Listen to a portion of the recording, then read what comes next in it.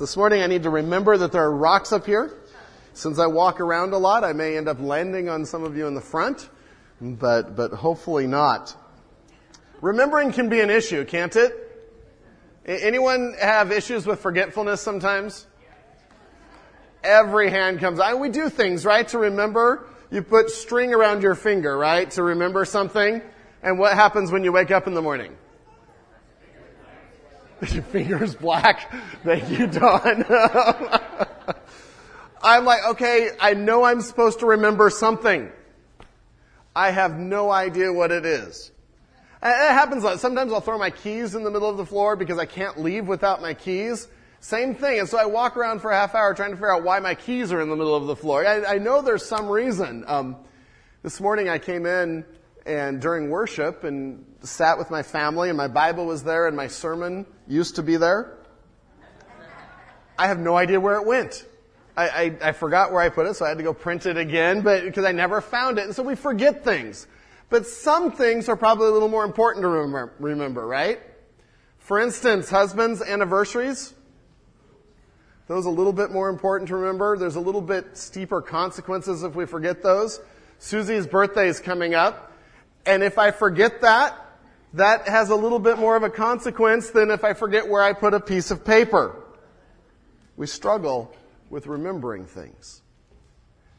And that's why so many times we have memorials, right? To remember. I can remember being in Israel last year and the year before and visiting the Holocaust Museum. And just one of the most sobering places I have ever been to in my life. And one of their themes was, we will never forget. We will never forget. I remember walking through the different exhibits and our guide whose grandmother was saved by one of those people that hid the Jews. And he says, we will never forget. And I get chills even thinking about that. Because there's something about a memorial that helps us remember. You know, we did the same thing with 9/11, right? The theme of 9/11 is never forget. And as the Freedom Tower goes up, it's a memorial to what happened. But what's interesting is that's all in our normal life, in our normal realm. But the same thing can happen spiritually, can't it? We can forget the things that God has done in our lives. We can forget the great ways that He's answered prayer, that He's exercised His power, that He's directed, or that He's just put His arms around us and comforted us through a very difficult time. And in the middle of it, we're like, God is great. Yes, I love God. I'm serving Him. And 2 months later, when the pressures of life have come in and we get busy and we're on to other things, it's easy to forget. And our faith suffers. It's easy to forget His goodness, His actions, His kingship in our lives. And it's that issue that we come to today in the book of Joshua that God is dealing with the people of Israel to help them remember, to help them not forget. And so to start, I just want to look at the problem of forgetfulness a little bit, because this is something that was true of them, it's true of us, it's true of the human condition. It's easy to forget. So rather than look at Joshua 4 right away, turn back to Deuteronomy 4. One book earlier, Deuteronomy 4. And to set the scene, this is a situation where Moses is still alive. He's addressing the children of Israel right before they are about to enter the promised land, right before Moses is about to die. So this is part of his last addresses to the children of Israel. And so he's sharing what's important, what God has put on his heart of what's important for the people of Israel. So in Deuteronomy 4, verse 9, and then we'll jump to Deuteronomy 8. But in 4, verse 9, he gives a summary of where he's going with this address. Take care lest you forget the Lord your God. Sorry, I was jumping to Deuteronomy 8. Deuteronomy 4. Forgot where I was. Only take care and keep your soul diligently, lest you forget the things that your eyes have seen, lest they depart from your heart all the days of your life. Make them known to your children and your children's children. And Moses is concerned that this generation will forget what God has done. That they will forget how God has brought them out of Egypt with His miraculous hand. And he's seen it, hasn't he? In his leadership, he's already seen it. They get to the Red Sea. They've been delivered from Egypt. They've seen mighty acts of God. They have a pillar of cloud and a pillar of fire leading them. That alone would be like, wow. And what do they say when they get to the Red Sea? What have you done, Moses? You've led us here to die. I want to go back and eat the food of Egypt. And they forgot. They forgot God. And so Moses is used to this. He saw it at Mount Sinai when he went up to get God's covenant, the 10 Commandments, this incredible time. And he comes down and they have forgotten God and they're worshiping golden cows. And so it's not in a vacuum that Moses comes to the issue of forgetfulness with the children of Israel, and that God addresses the issue of forgetfulness in Joshua 4. Just a few thoughts about forgetfulness. Turn over to Deuteronomy 8, and that's a whole chapter on remembering and trying to combat forgetfulness. Again, part of Moses' address. In Deuteronomy 8, verses 11 to 14, take care lest you forget the Lord your God by not keeping his commandments and his rules and statutes which I command you today. Lest when you have eaten and are full and have built good houses and live in them, and when your herds and flocks multiply, and your silver and gold is multiplied, and all that you have is multiplied, then your heart be lifted up, and you forget the Lord your God, who brought you out of the land of Egypt, out of the house of slavery. And the point he's making there, it's easy to forget God when times are good, isn't it? It's easy to forget God when there's plenty, when we have success, because we just don't need God anymore. We do, but in our minds, just don't need God. And so we start to just enjoy what we have, and we forget to rely on God. And so Moses said, you're going to go in the promised land. You're going to have incredible things given to you. Don't forget God. God is the one that gave them to you. Goes on, verses 17 and 18. Beware lest you say in your heart, my power and the might of my hand have gotten me this wealth. Remember someone else that said that? King Nebuchadnezzar. As he looked over his kingdom, look what I have done. And do you remember what God did to him? 7 years in a field eating grass as a cow. Took care of that. Here Moses is saying the same thing.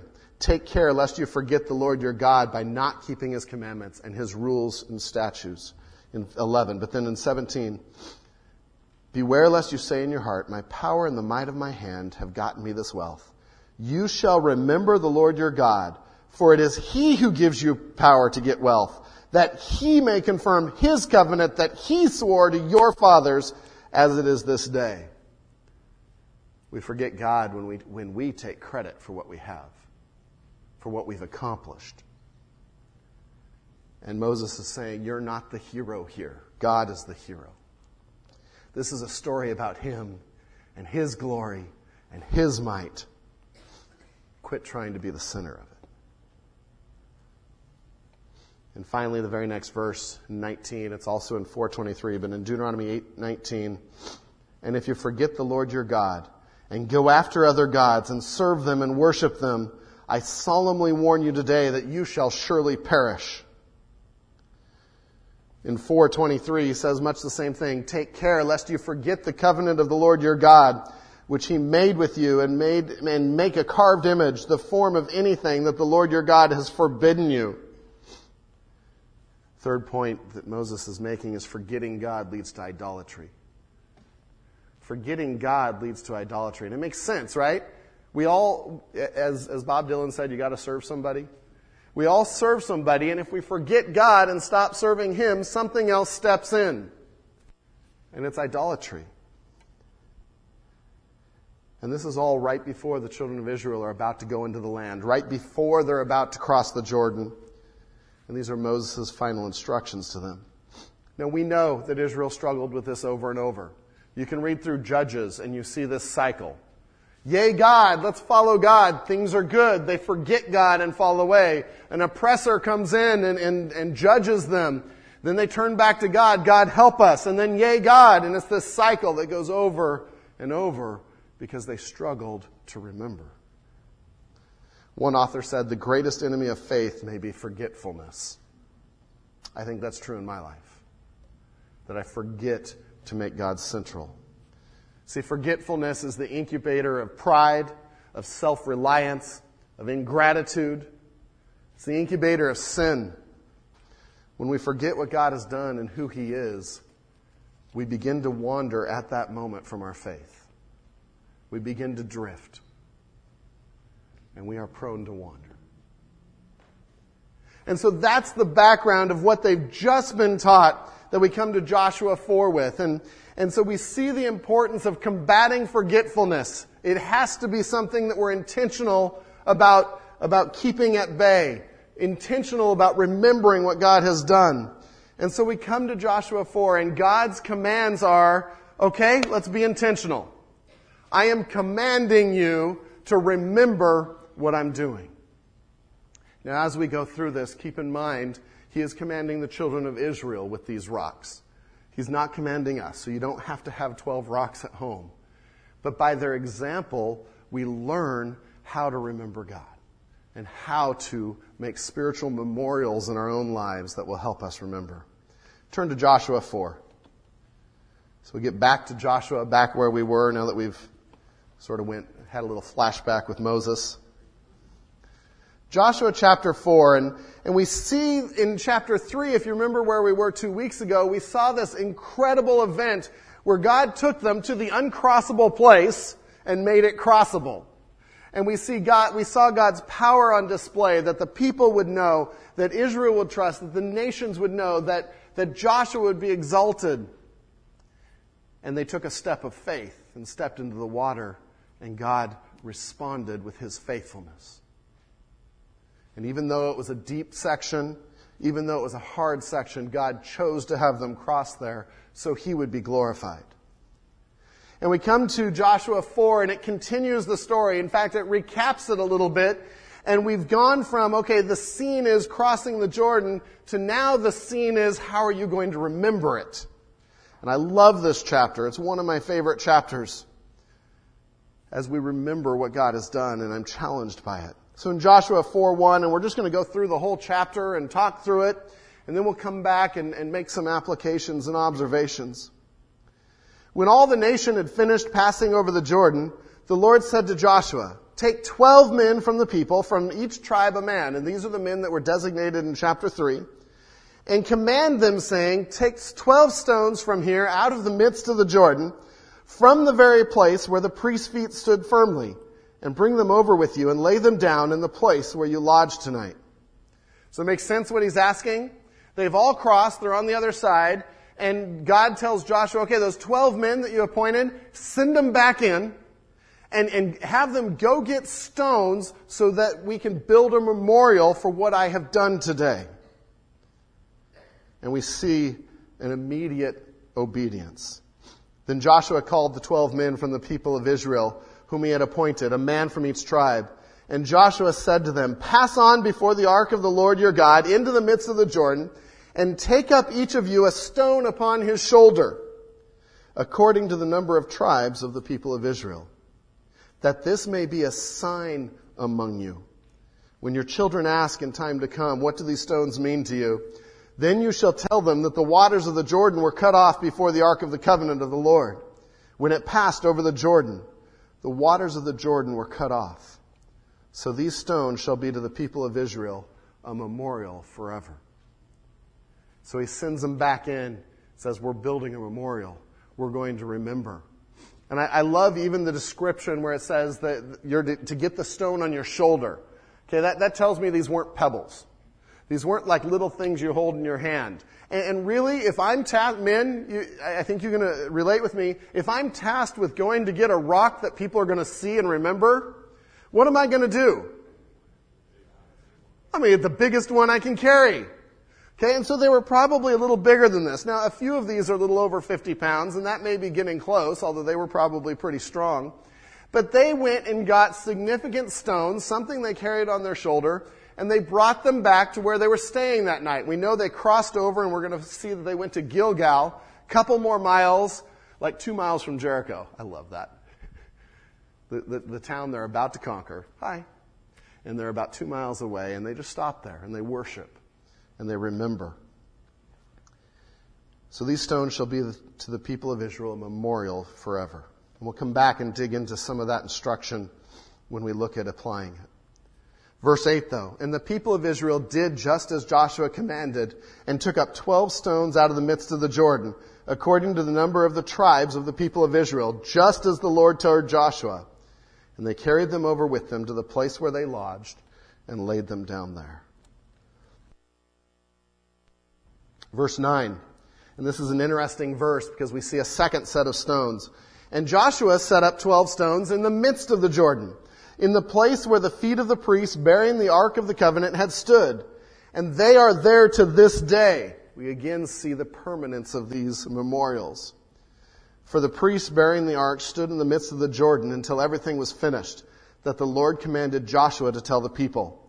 According to all that Moses had commanded Joshua, the people passed over in haste. And you see this crossing, like we talked about a couple weeks ago, this crossing is mirroring the crossing of the Red Sea. And Joshua is having a Moses moment to the people where God is confirming his leadership. And so throughout this, if you look, you'll see parallels to the story of the Red Sea. And here we see that Moses is mentioned and that Moses and Joshua is in the line of Moses.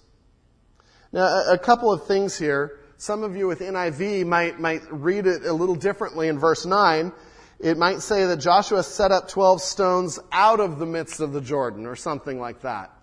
And just a quick little brief understanding of this verse, people have had trouble with verse 9 trying to resolve it with the story. Because they're saying, well, okay, we're talking about these stones we take to Gilgal, so how can we have this other set of stones that Joshua sets up in the middle?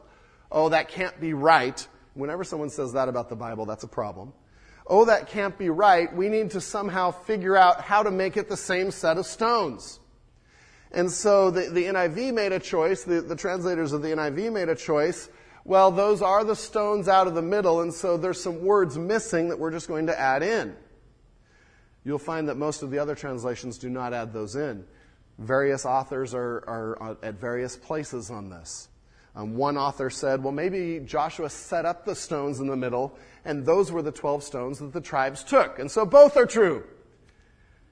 And we're jumping through all kinds of hoops to avoid the natural reading of the text.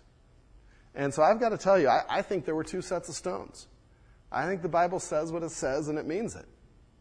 And I have no problem with Joshua setting up another set of stones where the priests were in the middle of the Jordan. I think that's pretty cool. Because there's another set of stones. And imagine if you're a father and you have your son and you're camping at Campground Gilgal and you see the 12 stones that we're going to talk about, and your son says, what are those for? And you tell him the story, and then you say, and you know what, son? And I have sons, so I know how this would play with them. You know what, son? There's 12 more in the bottom of the Jordan. I saw them. And when the Jordan's really low, you might be able to see them sticking out. That's right where the priests were. And you know what every son would do? Really? That is awesome. God is great. And so I think we need to read it as it says. Joshua in verse 9, he sets up another set of stones in the middle of the Jordan. The people obey in verse 10, and we get to verse 11. And when all the people had finished passing over, the ark of the Lord and the priests passed over before the people. The sons of Reuben and the sons of Gad and the half-tribe of Manasseh passed over, armed before the people of Israel, as Moses had told them. About 40,000 ready for war passed over before the Lord for battle to the plains of Jericho. And if you remember, this is back to the promise that was made in chapter 1, where these 2.5 tribes had said, we'd like the land on the east side of the Jordan. And they had said that even to Moses when they took him over. And Moses said, okay, but you're not getting out of helping the nation. You still have to send your fighting men over the Jordan. You don't get to rest until everyone gets to rest. College camping trip, we have that for setting up camp, right? Nobody rests until camp is set up. While someone else is working, nobody rests. And that's sort of the principle here. You're going to come over. And this verse is in there reinforcing they obeyed that. They sent 40,000 fighting men. In fact, they went first, which when you have an incursion into a land, The spearhead, that's the most dangerous position. They were following through with their commitment, not only to Joshua, but to God. Verse 14, on that day the Lord exalted Joshua in the sight of all Israel, and they stood in awe of him, just as they stood in awe of Moses all the days of his life. Remember in chapter 3, verse 7, the Lord said to Joshua, today I will begin to exalt you in the sight of all Israel, that they may know that as I was with Moses, so I will be with you. Our God keeps his promises. There are no promises that fall on the ground and become worthless from the Lord our God. He keeps every one. One of the commentaries that I'm loving with Joshua, the title of it is No Falling Words. That none of God's words fall on the ground vain. And so just these little things, I encourage you to enjoy these little things of the stories where it's tying back to other stories and showing that God is keeping his promises. He was working in so many ways. Verse 15, and the Lord said to Joshua, command the priests bearing the ark of the testimony to come up out of the Jordan. So Joshua commanded the priests, come up out of the Jordan. And when the priests bearing the ark of the covenant of the Lord came up from the midst of the Jordan, and the soles of the priests' feet, I love this, were lifted up on dry ground, the waters of the Jordan returned to their place and overflowed all of its banks as before. As soon as they stepped out, as soon as they came up out of the deep section, the waters returned.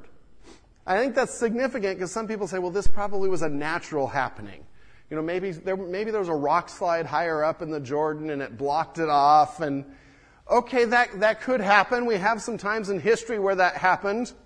But then how do you explain it returning exactly when they stepped out of the water or out of the riverbed? See, God is determined to make sure he gets the credit. This is a powerful God, all-powerful God, taking care of his people, going before them, leading them. Let's not attribute that to nature. I think another interesting thing is just seeing the leadership of the priests. They were the spiritual leaders, and they were the first ones in faith. And they were the last ones out of the risk. And that's important for leadership. Many of you are on boards here or in leadership here.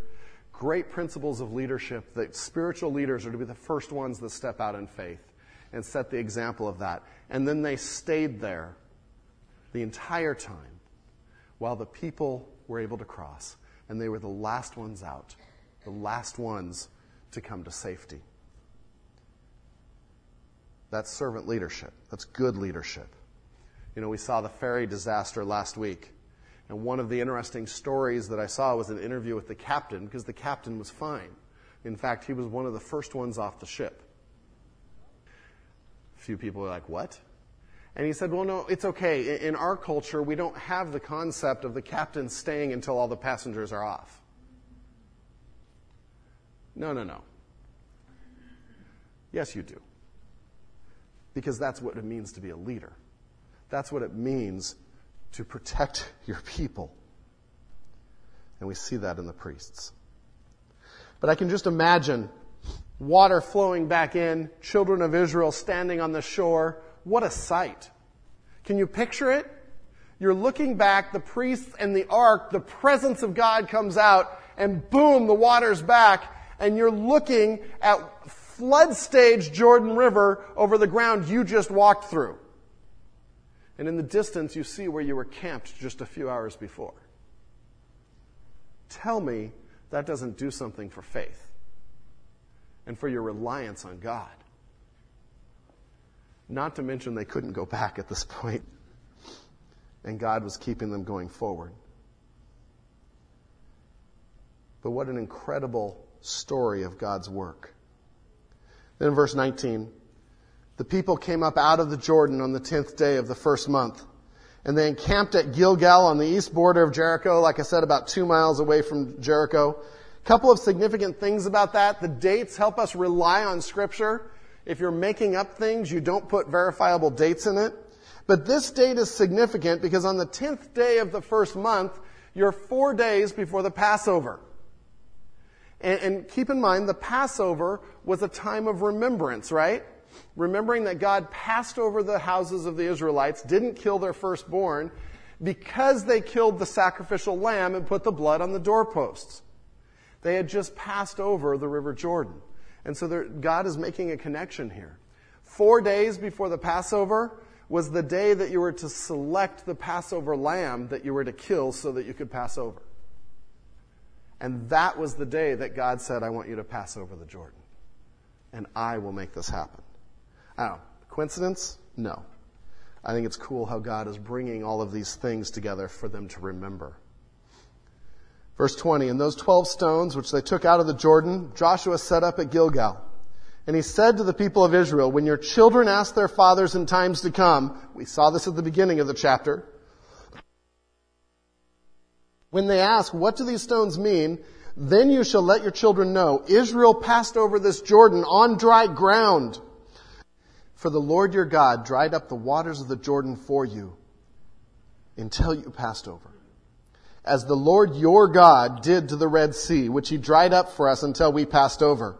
So that all the peoples of the earth may know that the hand of the Lord is mighty, and that you may fear the Lord your God forever. Incredible story of memorializing what God has done. So what can we learn from this? How do we apply this? The story is pretty straightforward. You've probably heard it before. That's great. They set up some stones to worship God and not forget. I want to go back through and dig out several verses and ask the question, how can we do the same thing? How can we intentionally stave off forgetfulness? How can we remember what God is doing so that we stay close to Him, so our faith stays strong and we don't drift and wander? The first thing I want to look at is why even use spiritual memorials. What in this passage does God say He wants to accomplish with these memorials? Who were they there for? The first thing we see in verses 6 and 7 and verse 24, and again we see these repeated at the beginning and end of the chapter, they help us remember God's hand and keep our awe of God. They help us remember God's hand and keep our awe of God. The first thing that they were for was the people that were crossing. Yes, we'll get to the children and we'll get to the others that this was for, but the first thing was, this is for you.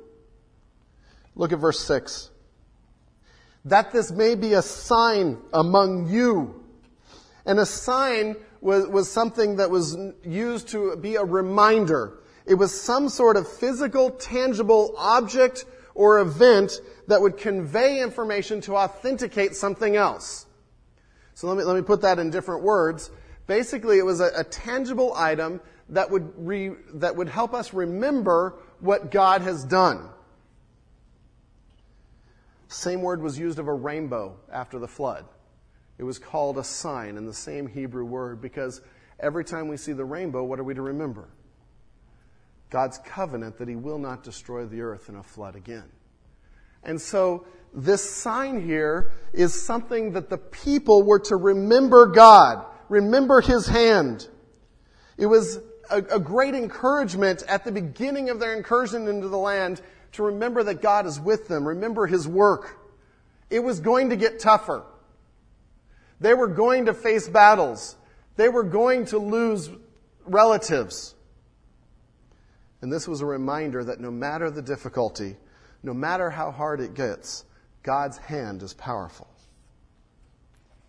See, it's in the middle of difficulties we often forget too. As time passes, we forget.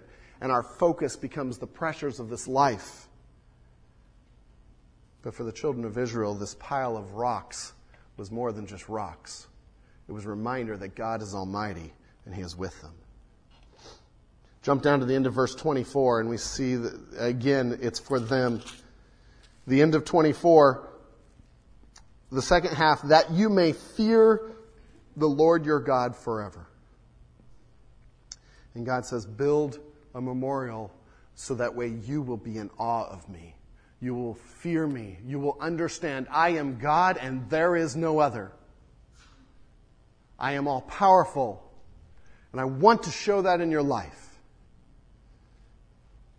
And so God uses spiritual memorials, spiritual markers, I sometimes call them, to build our faith, to help us remember God's power, to help us remember to be in awe of God. Second reason God was telling them to build markers, and this is so important for us today, visual memorials are effective tools to pass on our faith. And to pass on our trust in God to our children. Visual memorials are effective tools to pass on our faith and our trust in God to our children. Moms and dads, who's to teach our children about God? We are. It's our God-given responsibility, our biblical command to teach your children about God. When you rise up, when you sit down, wherever you go, teach your children about God. And I love this because it's more than just words, it's using some creativity. It says use objects. In this case, use a pile of rocks. And use it to teach your children that God is powerful and He works and He is real. Verses 6 and 7 again. We'll hit the same two sections, 6 and 7. That this may be a sign among you. When your children ask in time to come, what do these stones mean to you? Then you shall tell them that the waters of the Jordan were cut off before the ark of the covenant of the Lord. When it passed over the Jordan, the waters of the Jordan were cut off. So these stones shall be to the people of Israel a memorial forever. You see the children, you see the whole people again. Jumping over to 21. And he said to the people of Israel, when your children ask their fathers in times to come, what do these stones mean? Then you shall let your children know, Israel passed over this Jordan on dry ground. For the Lord your God dried up the waters of the Jordan for you until you passed over, as the Lord your God did to the Red Sea, which He dried up for us until we passed over. And so we see that spiritual memorials, spiritual markers become a tool to pass on our faith to our children. Now, they don't pass on the faith. The rocks didn't. What were the rocks designed to do? Make them ask, so mom and dad could do the teaching. I love that. Because, with kids, as soon as you have them asking questions, as soon as you have their curiosity up, what happens to their retention? Man, it's there. They're with you. They're remembering what you're saying. And so God says, build these so your children can hear.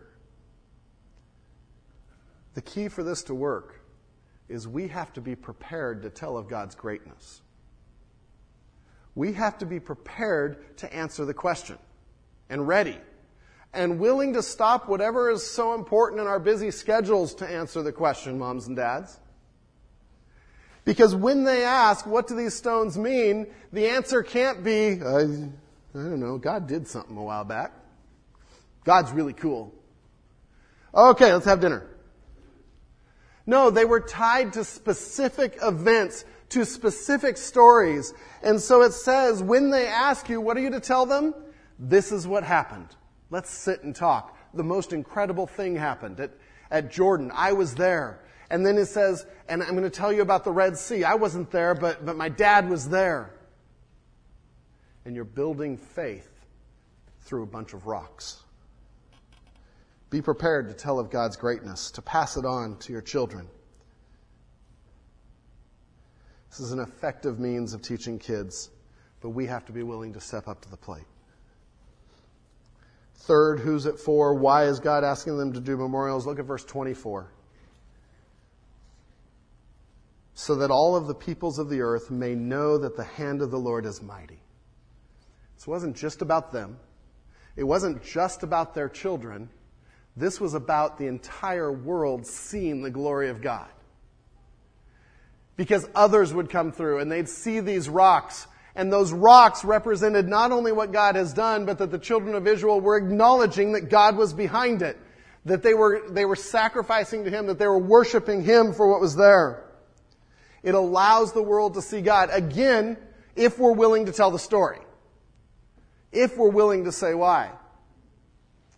There was a story of a father and mother who decided to try to live this out and take God up on this example. And so in their living room, they put a big pile of rocks. And not something you see in a lot of living rooms. And so every time visitors would come over, and they had a lot of non-Christian visitors, almost every time, about halfway through the night, not right away, but you could see them looking at the rocks throughout the night. And about halfway through, they'd finally say, okay, so what are the rocks for in the middle of your living room? And the dad would say, you know what? That's a great question. Let me tell you what they're for. Because for me, they remind me of when I was mired in my sins and my life was just a mess because of sin, and God rescued me. And he'd share his testimony. And they asked. And God was glorified to the world.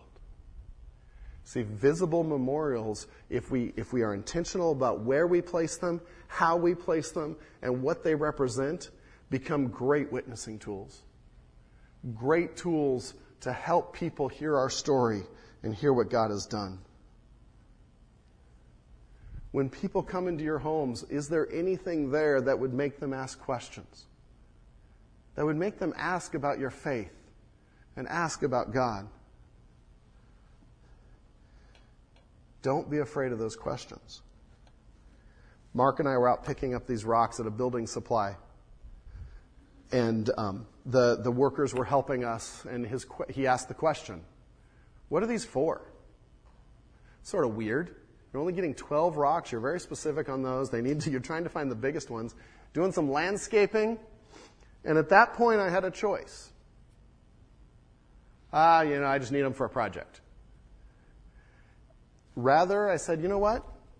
I'm teaching on the story of Joshua taking the children of Israel across the Jordan. And they took 12 stones to remember what God had done. So we're going to show that on Sunday. And he said, wow, that's really cool. You know what? I haven't been to church in a long time, but I just started reading the Gospels. Can you answer a couple questions? And for the next 10, 15 minutes, we talked about Matthew, Mark, and Luke. He's only through Luke. But he's through Luke. And I pray that he finds Christ. Because I was willing to answer some questions about some silly rocks. Are we building those kind of memorials that make people ask questions? Visible things that may seem a little weird. I know all of my illustrations sometimes seem a little weird. But the visual connected to the intellectual is powerful because it helps it stick. So those were the three groups of why God commanded them to build memorials. For them to encourage their faith, for them to be able to pass on their faith to their children, for them to tell a lost world about who God is. So how do we do this? How do we actually try to put this into practice? And there's some things in the text that I think are helpful ideas. Again, these aren't commands, but I think it's great examples. The first one is whenever you see God work, find a way to remember it. Sort of obvious statement of the day, right? Whenever you see God work, find a way to remember it. Do you know that this story is not the first time that they used stones to remember what God had done? As a matter of fact, if you read through the Old Testament looking for it, you're going to find many different times where something happens and they set up a stone to remember. Jacob had his vision. He sets up a stone and pours oil over it, representing worship, to remember. In Exodus 24:4, this is right after Moses comes down from Sinai. And Moses wrote down all the words of the Lord. He rose early in the morning and built an altar at the foot of the mountain, and 12 pillars, according to the 12 tribes of Israel. In 1 Samuel 7, jumping forward in time, the Israelites are in the land. They're fighting the Philistines. They had just seen a battle that was won by God. And in verse 12 of 1 Samuel 7, then Samuel took a stone and set it up at Mizpah and Shin and called its name Ebenezer. And Ebenezer means the stone of help. And he sets up this big stone to remember that God won the battle for them, that God helped them, that it wasn't them and their power, God did it. And it's called an Ebenezer. It's not just something out of the Christmas carol. It's a stone of remembrance. to remind ourselves that God is God and we are not, and we need Him, but He is there. Whenever you see God work, find a way to remember it. We see that throughout the Old Testament. The key to this is, I think, we are out of practice of seeing God work. It's hard to see God work, isn't it? Because especially in Western culture, what do we do with anything that happens? We try to explain it away and rationalize it away. And so we have to learn and train ourselves to see God at work. And the first part of that is understand that God is sovereign.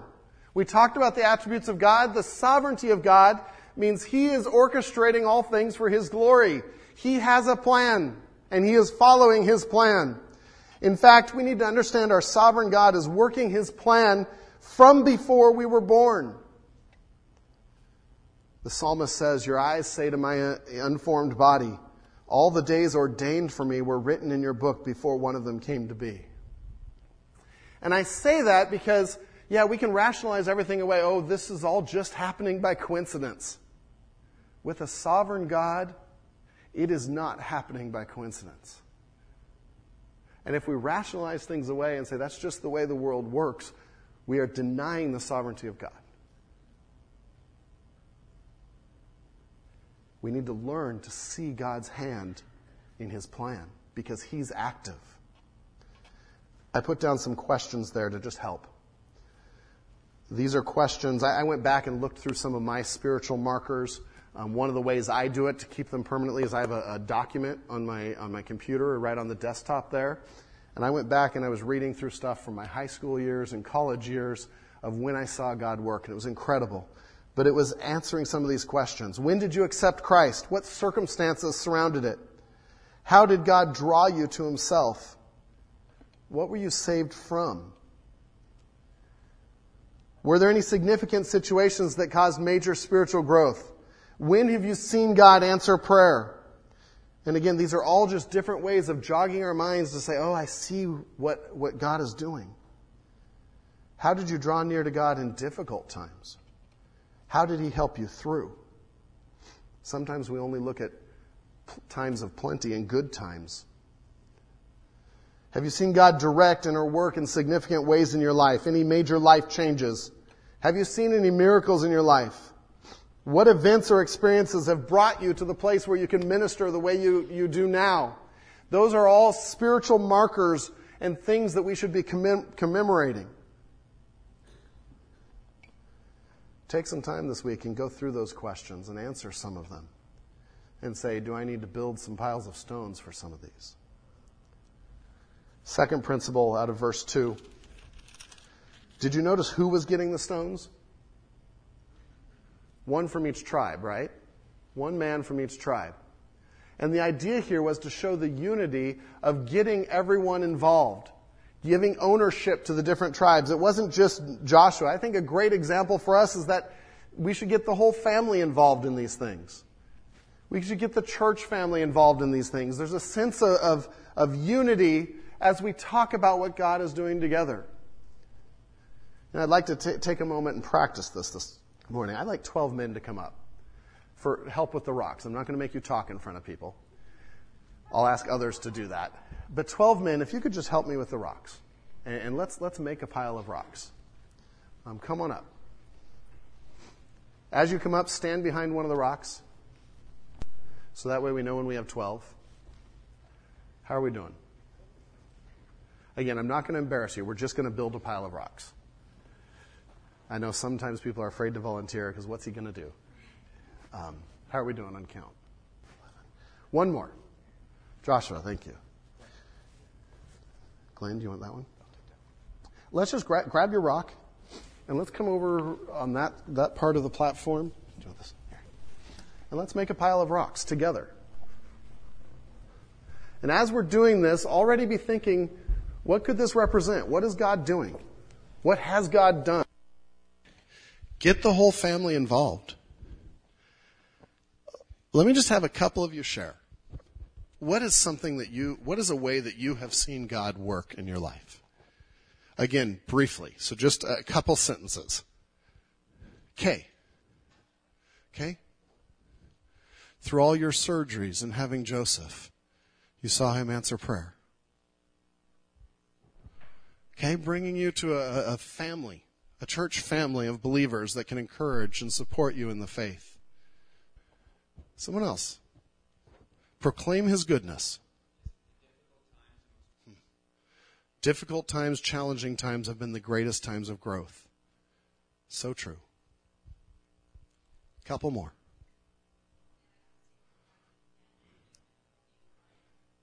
Yeah. Big answer to prayer. Some would call that coincidence. I don't believe. It was God. Those are the kind of stories that we need to be tying to memorials in our life and be willing to share. Just let me run through the others real quickly. Use something that directly reminds you of God's work if possible. Where did they get the stones? Out of the middle of the river. Would it have been the same if they found 12 stones at Gilgal? No. They took something that represented exactly what God is doing. And when you have a memorial, if you have something, tie a specific event to it. Yeah, this could be generally God is good, but if this means this is when God answered this prayer, and this means this is when God answered this prayer, that is so much more powerful than living in generalisms. Number 4 there, find things that will make others ask questions. We've already talked about that a little bit. Make your kids ask questions, make others ask questions. So they need to tie to it, but it's okay if they're a little odd. I cling to that because it makes people ask questions. Number 5, use markers that are visible and lasting. And as we read through the story, I stressed that this will be a memorial to you forever. Those stones are still there to this day. Visible and lasting. You know, a great example of that is your wedding ring. It's visible, it's lasting, it's a reminder of our vows. It's a reminder of our commitment. They're 24 hours a day. And finally, remember the markers we already have. Remember the markers we already have. A couple come to mind. God's Word. What tells us about the wonders of God? His Word. That is one of our spiritual memorials. Another thing that to remember is communion. We celebrate the Lord's Supper every month. Do you remember what the words of Jesus were? Do this in remembrance of me. It's about remembering. It's the same theme that Joshua 4 is part of. These are things that remind us of who God is because, quite frankly, we need reminders. I need reminders. Or we drift and we forget. I'd like to end this morning by singing a song together. Worship team, come on up. If you would stand with us. And let me read verses 2 and 3 of Come Thou Fount. Here I raise mine Ebenezer, and that's the stone of help, the pile of stones that refer us to God and what he has done.